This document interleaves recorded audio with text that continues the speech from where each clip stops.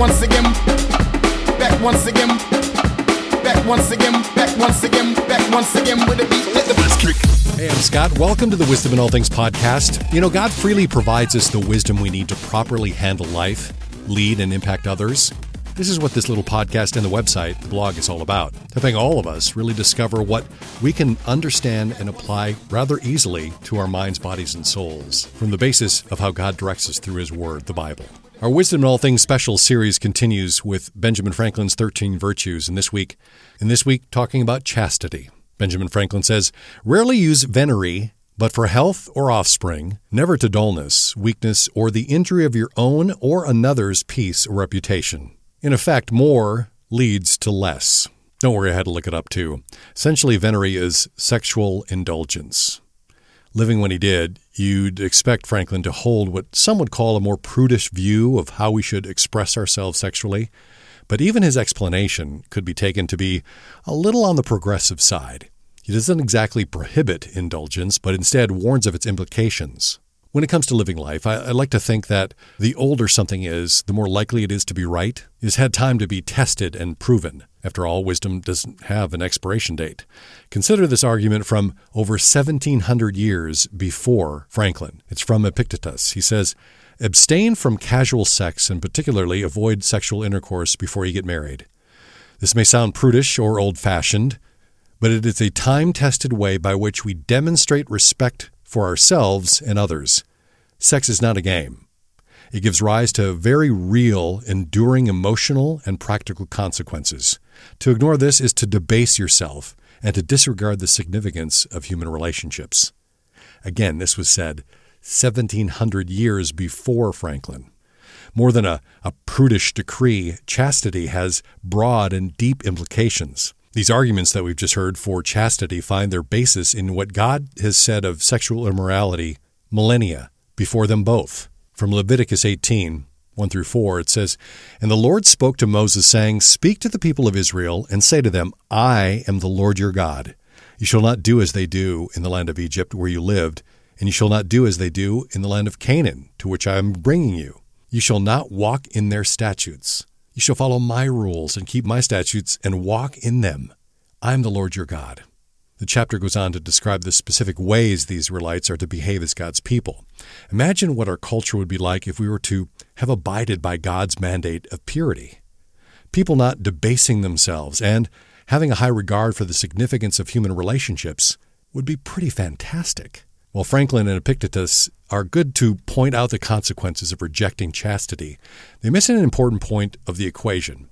Everything has a purpose and a place or timing, especially venery. When it comes to our sexual expression, purpose and place are inextricably tied together. Marriage was designed as the sole place for the purpose of venery to be satisfied. At least what Franklin points out, personal health and the well-being of a family are realized when the expression of our sexual desires remain within the context of our marriage. If not for chastity, our unbridled expression leads to depletion.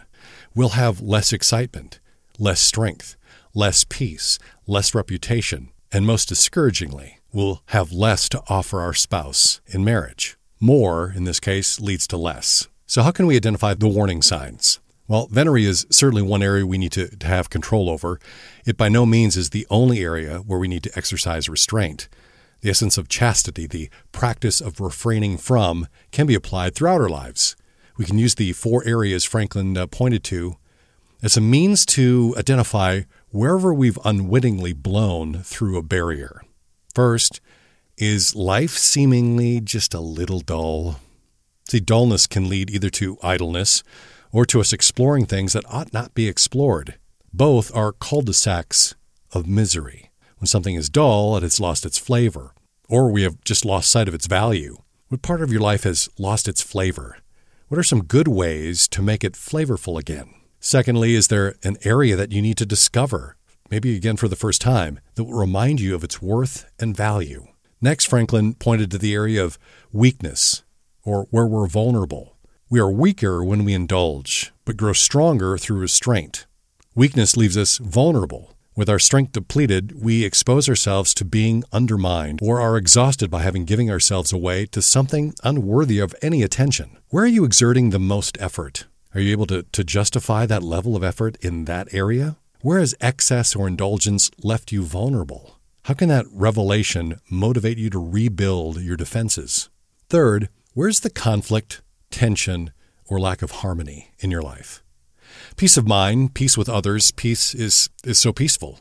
No good thing comes from chaos. Peace allows us to see clearly and to take the necessary time to find the right path forward. So what areas or people are robbing you of order? What things do you need to let go of that you need to decide to make progress on correcting? And where have you allowed disorder or discord to linger? And the fourth point that Ben Franklin seems to make in his definition of chastity is, what are you known for? How is your life viewed by others? In other words, your reputation. This is a little tricky. We don't want to be too concerned with what other people think. I was intentionally trying to avoid that by the way I asked the questions. We need to care for how we communicate and, to a degree, how we're understood. Our ability to persuade and influence is largely based on the reputation that we have cultivated. Not having the right reputation can be very limiting. Would others describe you as someone who is in control of themselves? Is there a sense on the part of others that you take things too far? And what parts of your reputation need repair? So the 4 warning signs that I think Benjamin Franklin highlights is life seemingly being a little dull, where you're weak or vulnerable, where there's conflict, tension, or lack of harmony, and your reputation, how others view you. Indulging ourselves ultimately leads to diminishing returns. Our impulses, when pursued in excess, lead to dullness. When life becomes dull, we become weak and vulnerable. We give in too easily. We can't defend ourselves, and we can't pursue what is best for us. Being unable to defend and control ourselves for lack of resolve, it is hard to maintain peace. A life of dullness, defenselessness, and discord is disastrous. Who wouldn't hold a dim view of such a person? These are unintended consequences of all gas, no brake. When we let loose, we are certain to injure ourselves and others. As we all know, it's all fun and games until someone loses an eye. You can get all 13 of Benjamin Franklin's virtues at wisdominallthings.com. I got them all ordered right there. You just head over to the website, and under resources, you'll be able to find all 13. You can listen, read all about them, and be sure to tell others about the podcast. Just send them to wisdominallthings.com.